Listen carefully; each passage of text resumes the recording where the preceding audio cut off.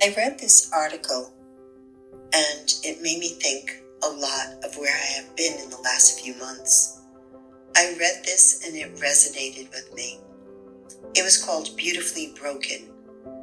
I'm going to read it to you, and I really do just feel it describes exactly where I am currently. Let go of the idea of perfection. You are not perfect, you are real. Let yourself be flawed and allow yourself to make mistakes. Recognize that you're not always going to have it all together. Sometimes your heart is going to break.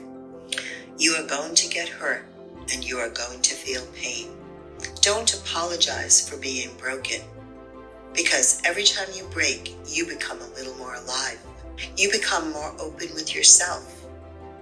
You become more exposed to your sensibility. Every crack tells you a little bit more about yourself, your strength, your courage, your tenacity, and what you're made of. Do not hide these pieces from the world. They are part of who you are. You see, the most beautiful people are beautifully broken. Their hearts are heavy, but they love the deepest. They have seen the dark, but they appreciate everything that shines. They are compassionate, understanding, and empathetic. Beautiful hearts don't just happen. And you know what? You were going to show the world just how beautiful you are. After I read this, I knew that I wanted to speak about it, because in the process of healing, I did have to recognize that I needed to be broken. I knew that there was parts of me that had always strived for perfection, that had worked hard to present strongly.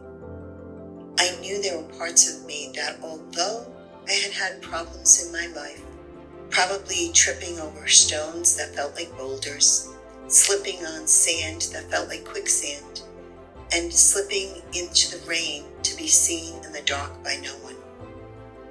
It's hard sometimes to present as the picture of perfection. People always leaned on me as to doing the right thing. People always came to me with their problems and asked for guidance, asked for advice, asked me to mentor them.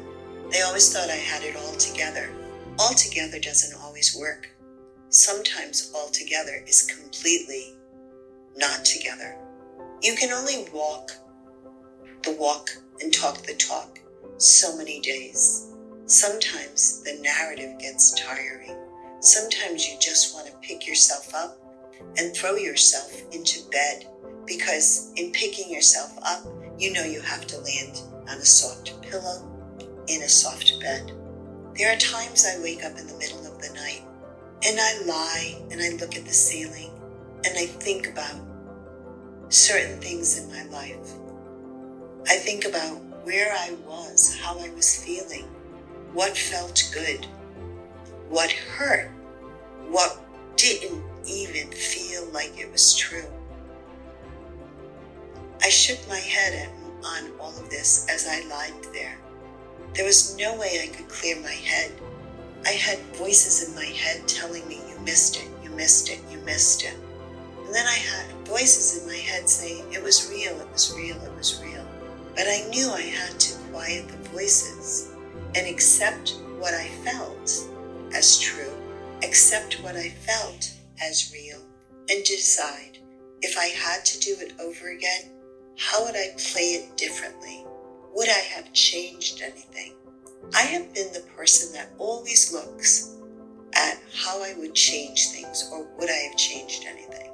I knew I wouldn't have changed anything. I knew everything that had happened for a reason. I recently read something that only God knows when you're ready to accept what He has planned for you. I read into that a lot more probably than the lines stated. I thought, God gave me the wherewithal to research something 3 months ago that I had no idea why I was even researching it. God gave me the wherewithal to see it, to witness it, and to understand that what I was seeing and witnessing was something I had not even ever imagined. I have spoken on a podcast 3 different trilogies on the first podcast. The first one was called Broken Dreams. The second one, Love Bombing. Those 2 are identifying what I'm speaking to today. You can't have regrets when you're vulnerable and you're afraid to give up your vulnerability, and you do, and you get hurt by it. You got to realize that if you didn't try, you wouldn't have known. You wouldn't have experienced it. What do they say? No pain, no gain. No one needs pain. But as it says in the Itemite article I just wrote, the words are about every time you break, you become more alive. And that's what I was feeling. I was feeling more alive by being broken. I was feeling more alive and energized by witnessing what effect it was having on me. A couple of people have told me about, you're not angry, you're too calm. People are not going to recognize your hurt, your pain, because you're not talking about it. I talked about it, I dusted over it, I perhaps discussed it more than I could ever imagine possible. But what I did was, I didn't really live in it. It was like being abandoned with your thoughts, with your heart, not knowing how broken it truly was. I know there are so many things I am feeling today as a result of being broken. But I feel beautifully broken, and I feel that this broken piece of me has brought me to a place where I am more I am more courageous, I have more strength, and I'm even more tenacious about where I'm going. I don't think that would have happened had I not experienced what I had experienced over the last 2 years. That broken dream isn't as painful when you do wake up from a dream.